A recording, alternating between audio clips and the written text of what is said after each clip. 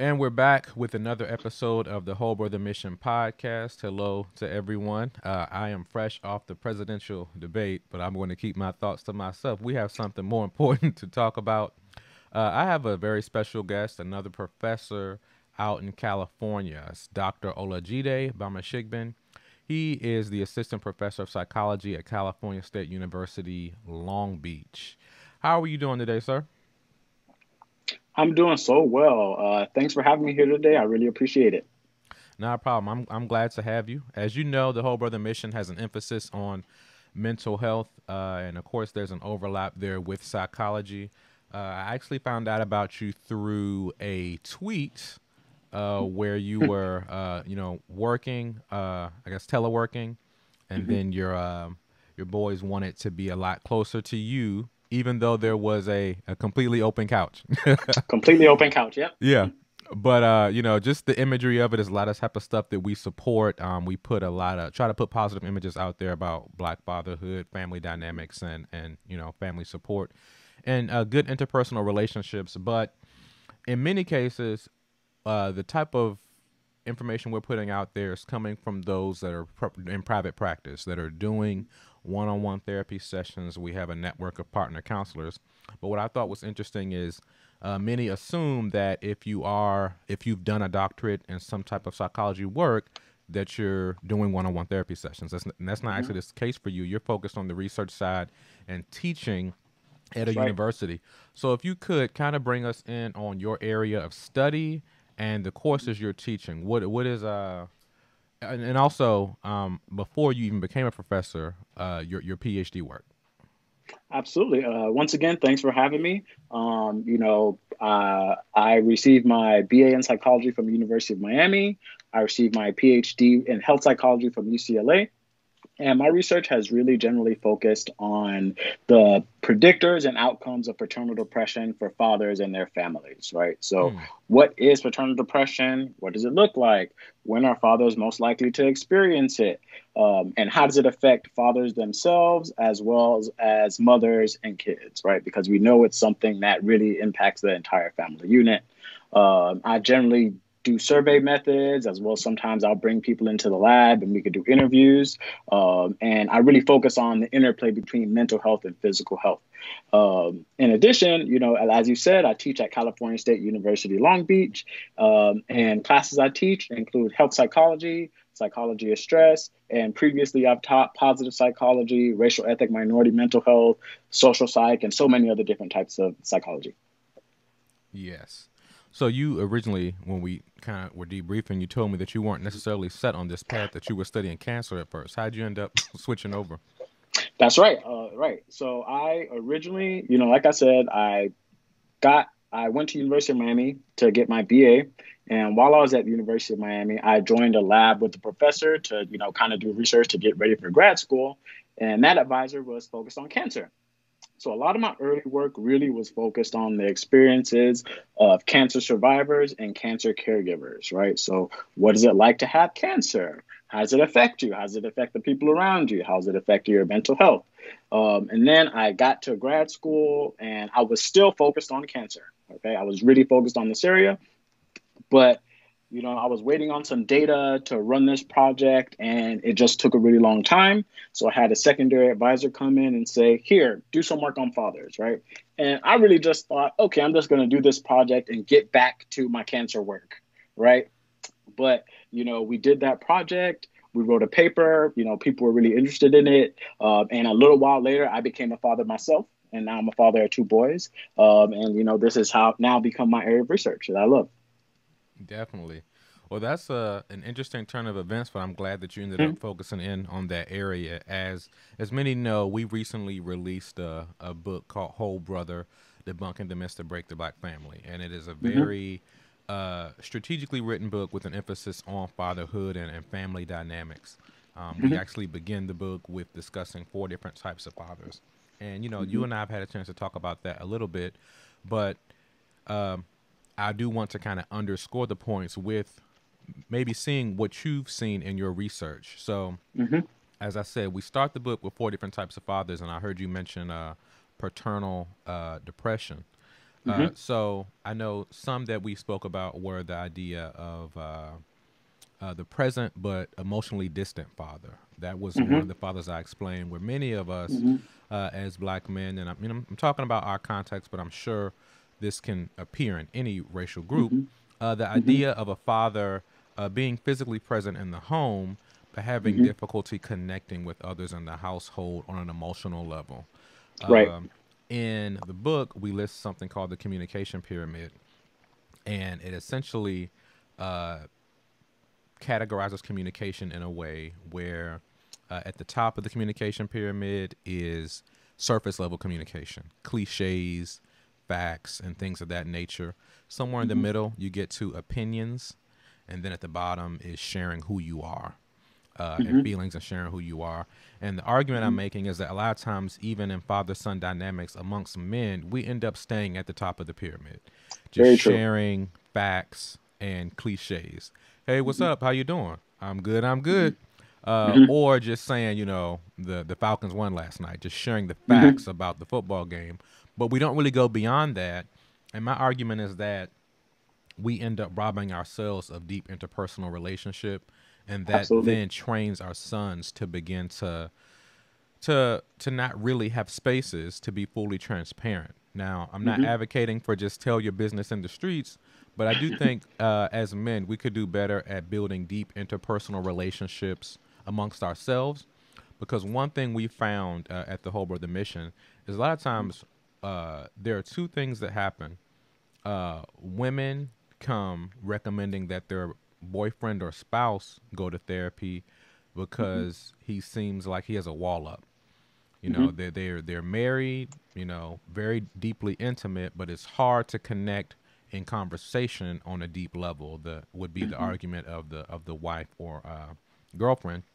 And the Hmm. other thing is that sometimes some women feel held hostage when they go, or feel guilty when they go out with their friends because their boyfriend or husband doesn't have friends or a social group the way they do. I Wow. wanted to Hmm. know, am I just making all this up, or is there anything that you might have seen in your research that might connect with any of these ideas that I'm articulating? No, absolutely. So, as a researcher who cares about mental health and depression, I always want to be the first to say, listen, therapy is important, right? It's good for you. Go take care of yourself, take care of your mentals and you'll be fine.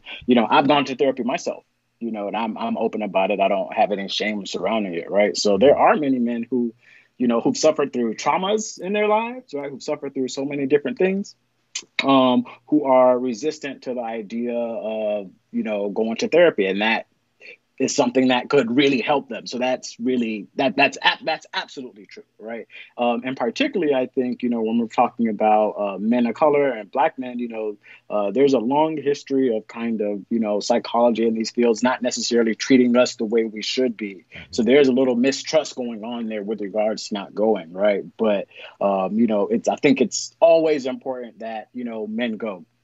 And to your point about the emotional distance, right?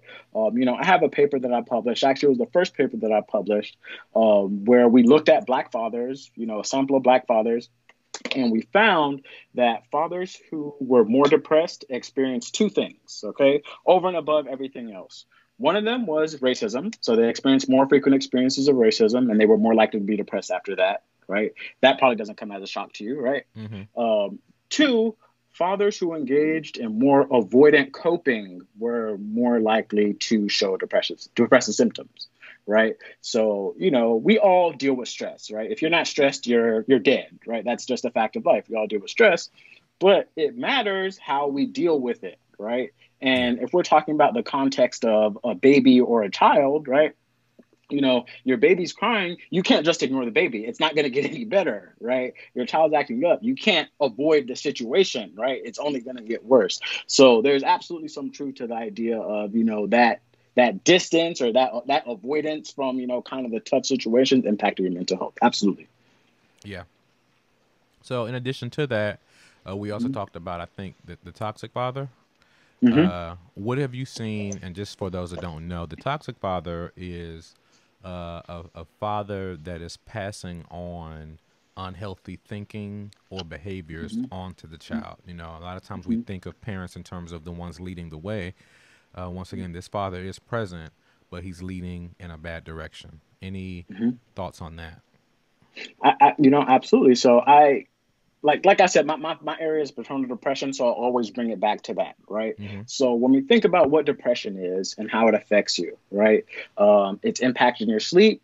It's impacting your health behaviors. Depending, you may be engaging in some substance use more than you should, right? Because you're depressed and you're trying to cope with it. You know, you're dealing with relationship issues with your partner or your child's mother, right? Perhaps because of, you know, this depression and all of these things, right? Children are sponges, right? They Mm-hmm. see it, they absorb all this, right? So these same things that you're doing because you have things that you really need to work out, right? Things that you need to deal with, you potentially could be passing on to your child, right? Because they see, oh, you know, your sleep is messed up. You're not eating how you should be, right? Your kids, you know, kids never listen to you, but they never fail to imitate you, Mm-hmm. right? Yeah. Yeah. So I do want to zoom in, and I already that a title just jumped out to me, and I was like, it could be Hmm. Daddy. Daddy was depressed, Hmm. because a lot of times I think I found that a lot of black fathers around late 40s, 50s, they finally have a chance to breathe Hmm. and look back on what they may or may not have done right in terms of their parenting and their own life. Hmm. I know a lot of men who live kind of wild lifestyles from teens Hmm. into the 40s, and then somewhere in the 40s, 50s, they might come to some particular faith system and start to live a more peaceful life. Hmm. And while I'm glad that people can find faith systems that give them a level of peace in their lifestyle, I hate that it Hmm. happens so late. Right. I hate that their children got the worst of them rather than the best of Right. them. Right. But I don't want to look at that from a condemning perspective. I want to try to be supportive and understand, well, what's going on here. Hmm. And I'll admit, even in my personal life, I'm looking around, I'm seeing a lot of the same cycles for people Hmm. at different Hmm. points in the spectrum. They might be in their Hmm. 20s, still in their wild phase, might be in their 30s, starting to realize this ain't it. And they might be in Hmm. their 40s, 50s, like, yeah, I'm relaxing now and staying out of trouble.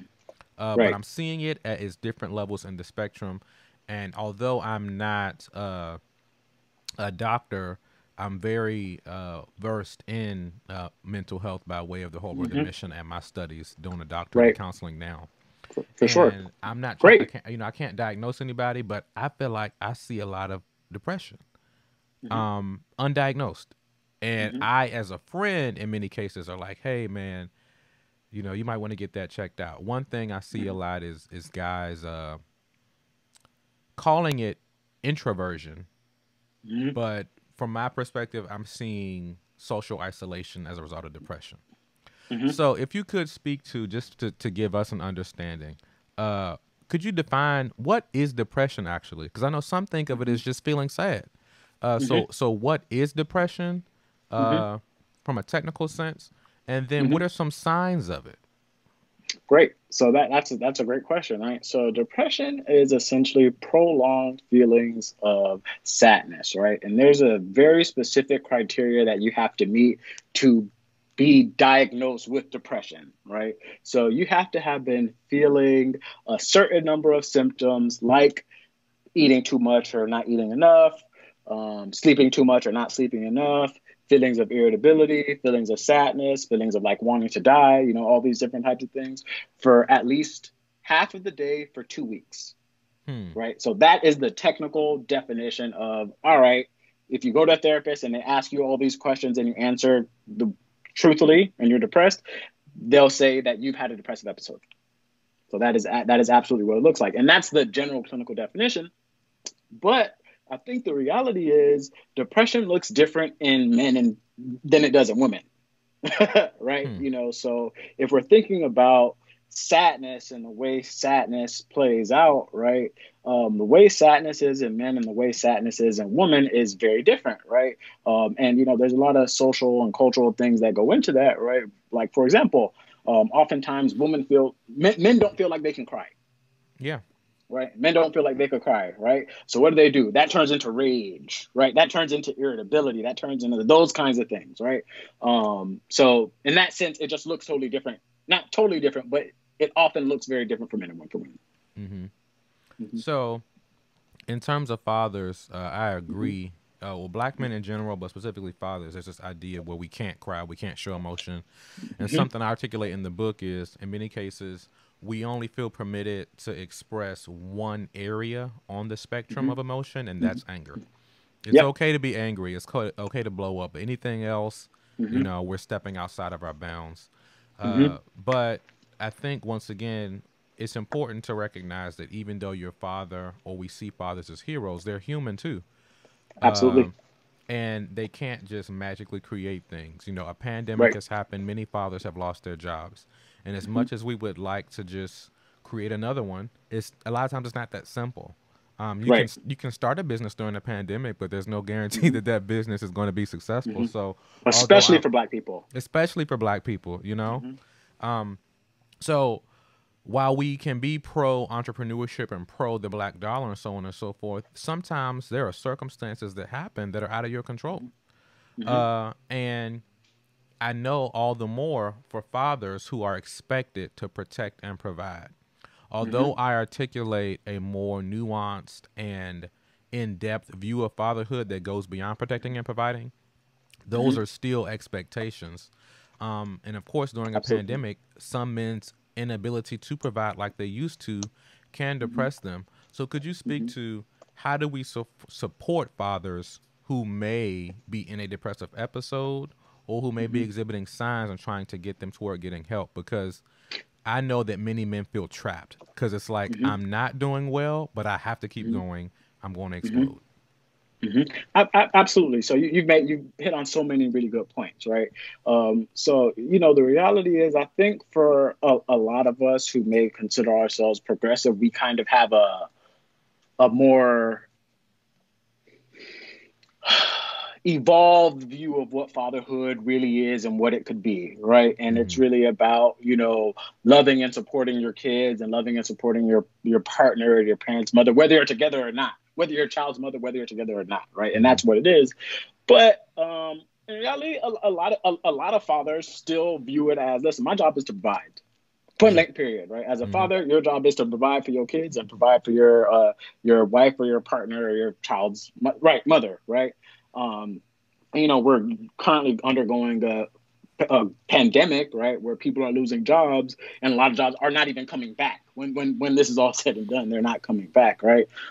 So that really can strike a blow to many men's, self esteem and what they understood as their role as fathers, right? Because I feel like I'm a good father, not necessarily me, but somebody might feel like I'm a good father because I make sure my family's provided for, Mm-hmm. right? My kids eat every day. They have clothes, they have all these things, and not being able to do these things for your family, can mess with yourself, right, and mess with your self-image, right? And you're like, well, who am I? What role do I have in this family anymore if I can't even do this most basic understanding of what fathers are supposed to do?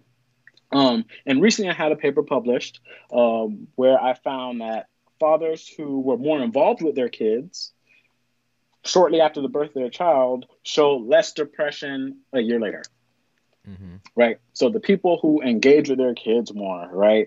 And specifically, we looked at it in terms of spending time with your kids, right? So fathers who spent more time with their kids, fathers who provided more actually for their kids, as in terms of money, food, toys, clothing, supplies, and fathers who just generally felt like, hey, I can handle all the different task that fatherhood throws at me, right? Like I could change a diaper, no problem. I could warm up a bottle, no problem. Mm-hmm. And all those things were related to less depression. So yeah. Yeah.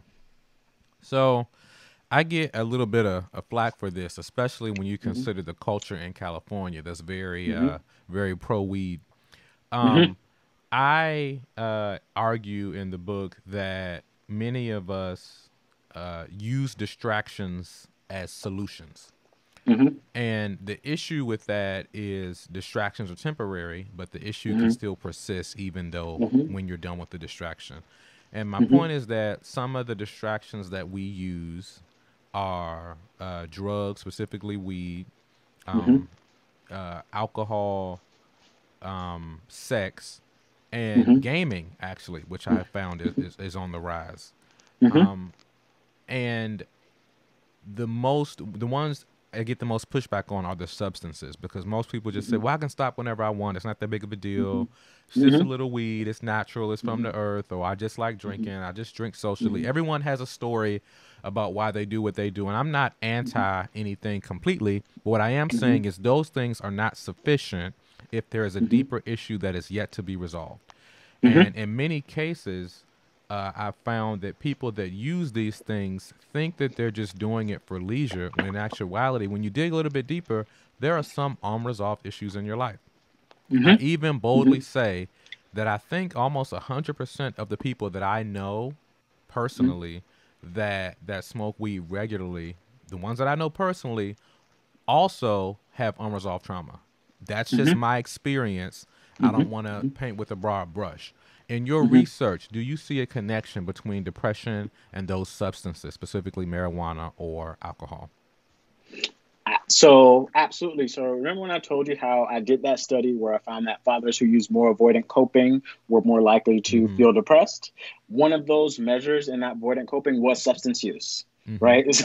So specifically, fathers will say, "Yeah, I use drugs to numb my feelings." Yeah. Right. I use alcohol to take my mind away from, these problems that I'm facing. So absolutely, substance use and substance and there's a difference between substance use and substance abuse, right? And Yes. obviously, the vast majority of people who use substances use them fine, relatively safely. It's no problem, right?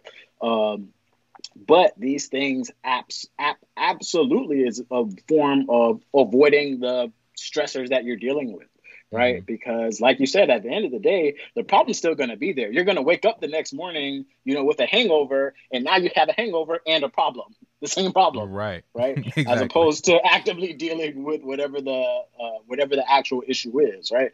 And obviously, easier said than done, Mm-hmm. like, oh, just deal with, years and years of pent up, trauma and abuse and racism and, whatever, right? It's not like it's easy, Mm-hmm. and it's difficult to find the right language, find the right therapist for it. It's hard, but absolutely these are forms of avoidance, right? Mm-hmm. And avoidance, and there's a lot of research on this, in the short term, avoidance is okay, right? It's not bad for you, right? But over time, those problems will still be there.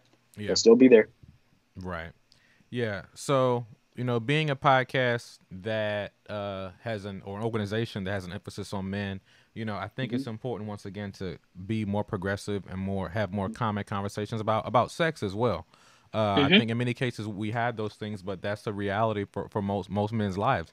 So I Hmm. think talking about it more is helpful. So, Hmm. like I said, another one of the distractions I listed was sex.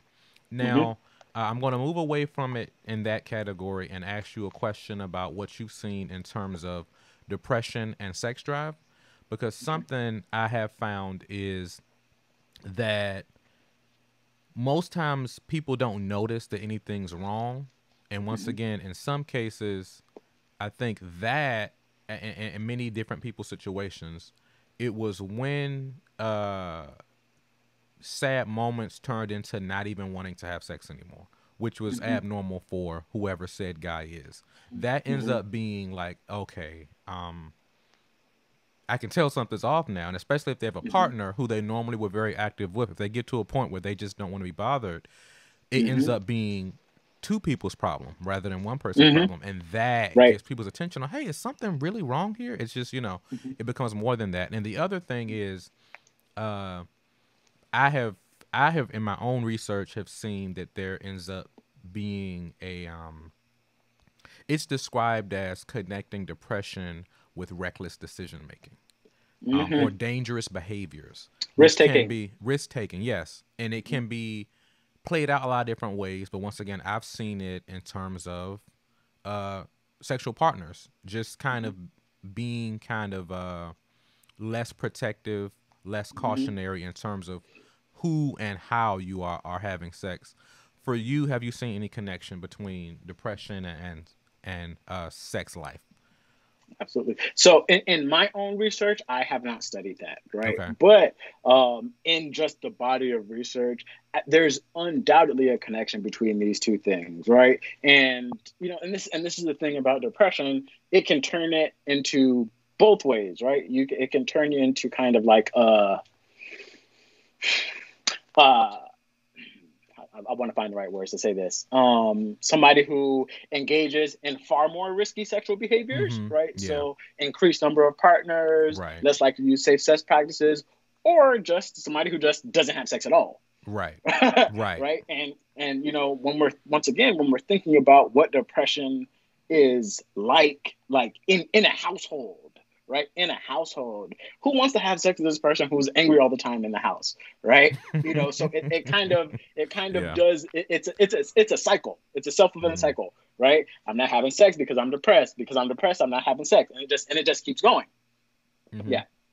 So I know for many, depression seems like this thing that we can't quite wrap our minds or hands around. What is it? It Hmm. seems Hmm. very fluid. Hmm. Uh, for you, how would you explain? How does it start?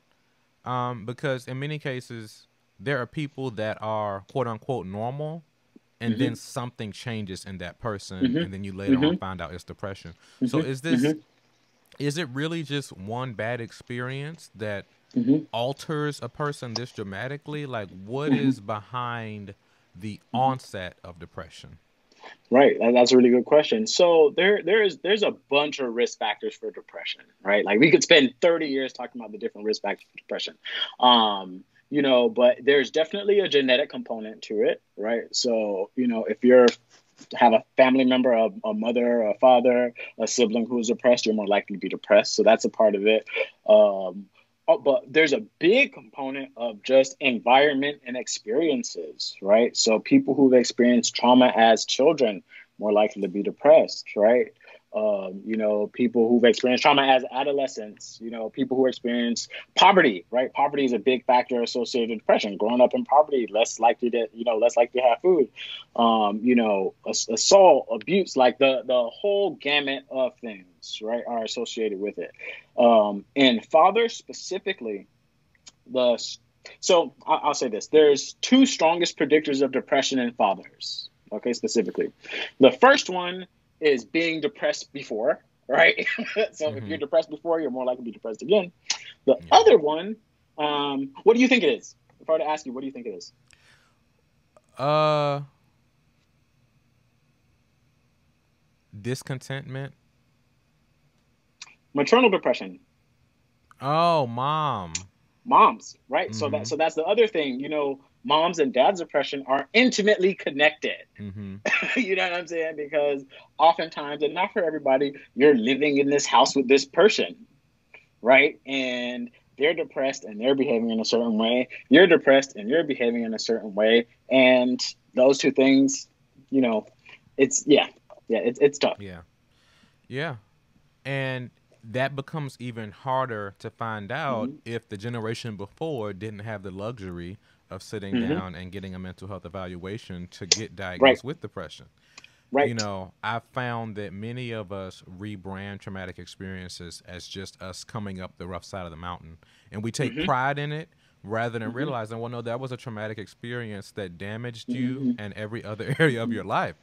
Um, Hmm. so in many cases, we don't even get to the point of talking about it that way because we say that these are the things that make us strong, not the things that Hmm. make us depressed. Uh, Hmm. to help us have a better understanding of this, I do see the word trauma being used a lot more. Those Hmm. in progressive spaces say trauma, say toxic, say Hmm. let's normalize this. There are Hmm. certain things that are being said more, but I don't want us to be trained by social media, but actually by the research and the proper Hmm. language. So, Hmm. what's the difference between just having a bad experience and a Hmm. traumatic experience? That's a really good question. So the actual technical definition of trauma, okay, so the one that I understand, because I want to acknowledge that there are always different people who have Yeah. different, views on it. The one that I've understood, and like I think the APA goes by, is it's the risk of serious bodily injury or death. Right. So if you're in a situation where you're at risk of these things, then it can be considered a traumatic event, right? Mm-hmm. A car accident where you could really be seriously injured, right? Experiencing, physical abuse or sexual abuse where you could really hurt yourself or, die, right? That's the technical definition of trauma, right? But, there are other things that are just stressors, right? And a stressor is just anything that can stress you out, right? Mm-hmm. And a stressor can be anything from, you know, uh, my kid poured milk on the floor, right? To, Mm-hmm. traumatic stressors, Mm-hmm. right? Which are traumatic stressors, and even a death in the family. But let me take that back. So even traumatic stressors, right? So, but the thing is, that definition of serious bodily injury or death doesn't. I personally, I don't think it fully captures the extent of what trauma is, right? Mm-hmm. Because if you're a child and your parent dies, right, um, sure, maybe you're not technically at risk of serious bodily injury or death, but that's traumatic, Yeah. right? I don't think anybody will argue that that's not a traumatic life experience that's gonna shape you for the rest of your life, right? Um, but yeah, that's my understanding of the technical definition of it. Okay. Uh, I know I'm kind of getting outside of what we discussed, but have you looked into PTSD at all? I have not looked into Okay. PTSD. Okay. I find it to be so interesting, right? And of course, it's connected to depression, right? Like Yeah. PTSD and depression and anxiety, they're things that co-occur a lot, right? So you're Right. more likely to have the other if you have one, but I have not particularly looked at that. Okay. Outside of depression, what do you think are uh ways where I guess fathers may be suffering outside of just trying to say, you're diagnosed with depression? I guess what are some ways we can look to be more supportive of Hmm. people in that role? Because them having an issue may not Hmm. be seen in symptoms of depression, that might be seen in another way. So what are some things Hmm. to look for, and then how can you be supportive after recognizing that, once again, considering Hmm. that you can't necessarily approach dad if you think Hmm. something's wrong the same way you do the youngest son in the house. It's a very Right. unique role too, so Hmm. balancing respect and support. That's a really good question. I think there are a lot of different routes to go about it, right? So one is that, and particularly for black dads, and I'm sure you talk about this, there's a lot of negative stereotypes about black fathers, right? Mm-hmm. Deadbeat, absent, this, that, right? Negative stereotypes. And while of course there are fathers who are absent or deadbeats, right? Those stereotypes are far overblown. Okay. There's a study by the CDC which found that actually regardless of living with the kid or not living with the kid, black dads are the most involved fathers, right? In comparison to Latino dads and white dads, Mm-hmm. right? So it's important that, we keep that in mind when we're thinking about dads, right? So that we're not stigmatizing them by stereotyping them, right? Right. Um, what was the rest of the question? Sorry, I forgot. Just what are some warning signs, some things to look for that may be cause for concern, and then after you see Okay. those, how do you support? Okay. So I think it's also important. So in addition to not stereotyping dads, I think it's important to always start with the assumption that people love their kids, right? Like I always start with the assumption that you love your kids and you want what's best for your kids. That's different than knowing necessarily the right thing to do, Mm-hmm. right? But you Right. do love your kids and you want the best for your kids. So Yeah. starting there, I think support groups for dads are really important, right? So a space for dads to talk about kind of the issues that they're an open space for fathers to talk about the issues that they're dealing with, right? And particularly, I think black fathers and the issues that black fathers particularly deal with, right? A lot of the risk factors for depression, like I said, being previously depressed and having a mom and having female partner who's depressed, right? Those are the Mm-hmm. strongest things. But job loss is a big factor, right? So, supporting dads, in a time like this, right, where, I lost my job, right? And that provider role is very important, right? I'm a father myself. And even once again, I like to think of myself as a progressive person. I pride myself on my ability to provide for my family, Mm-hmm. right, along with Even my still. wife. Like, Yeah. even still, right, Mm-hmm. like that is an important role that I take on in the family. So, millions and millions of Americans have lost their jobs, right? So let's have some compassion there. Understanding that the experiences of racism, right, lead to an increase in depression over time, right? So being aware that, wow, like, being mistreated at the bank, being Mm-hmm. followed around here, that negatively impacts you, right? Just general stress. All these things are all wrapped up in understanding, what depression is like, involves in understanding it and knowing that if these things happen, there are ways to support them. Mm-hmm. You mentioned earlier about this field of mental health having some layers of racism and stereotyping and not treating us well, and Hmm. that being a hang up for some people Hmm. in pursuing Hmm. mental health services. Uh, Hmm. Specifically, because I mean, I know I have some things off the top of my head that I can think of Hmm. too. Hmm. What are those? What are some instances of how it could be a system that's damaging toward us? Uh, but then also, could you speak to, although we're acknowledging that this is an issue, uh, how to work past the concern or fear of that and still get the help that's needed? That's why, by way of the Whole Brother Mission, we want to Hmm. provide culturally competent therapy. Hmm. Um, Hmm. Right. where the last interview was with Shauna Murray Brown, who Hmm. is LCSW, who is uh, working on her PhD as well, Great. and she has an emphasis on, she trains therapists. She has lead sessions on decolonizing therapy.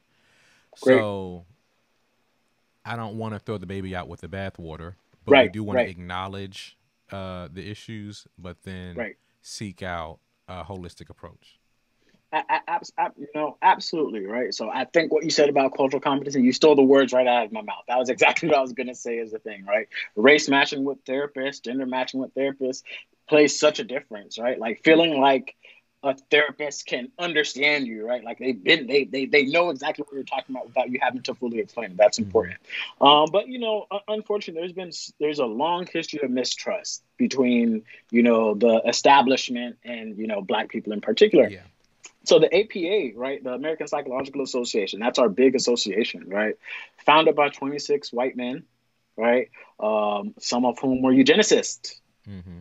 right? Like if we're thinking about IQ test, right? IQ test still, very much used in our field today. Historically, we're originally designed to be normed for white men, right? And white men's experiences. And then they use these scores to justify that, hey, Black people are inferior to white people, right? Mm-hmm. Scores on this test that was designed for white men, right?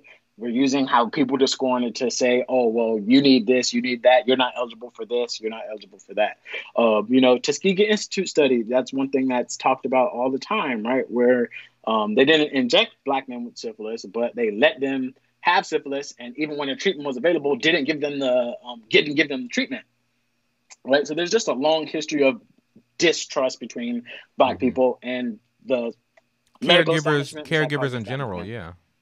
Right, right. Yeah. So so I, I, I, I will never discount that, and I'll never discount anybody's experiences because I've had people tell me I'm not doing that. That's white people stuff, right? Or that's dangerous stuff. They're going to try to whatever me, and I Yeah. always want to acknowledge that that's a real concern. Concern. But there are Black therapists, right? There are so many Black providers out there who are willing to provide for you as a Black person if that's what you need, Mm-hmm. right? If you feel like that's important. So like you mentioned, cultural competency, right? Having a provider who understands your experiences changes the game. Definitely. Well, I think we've had a great conversation here, very insightful.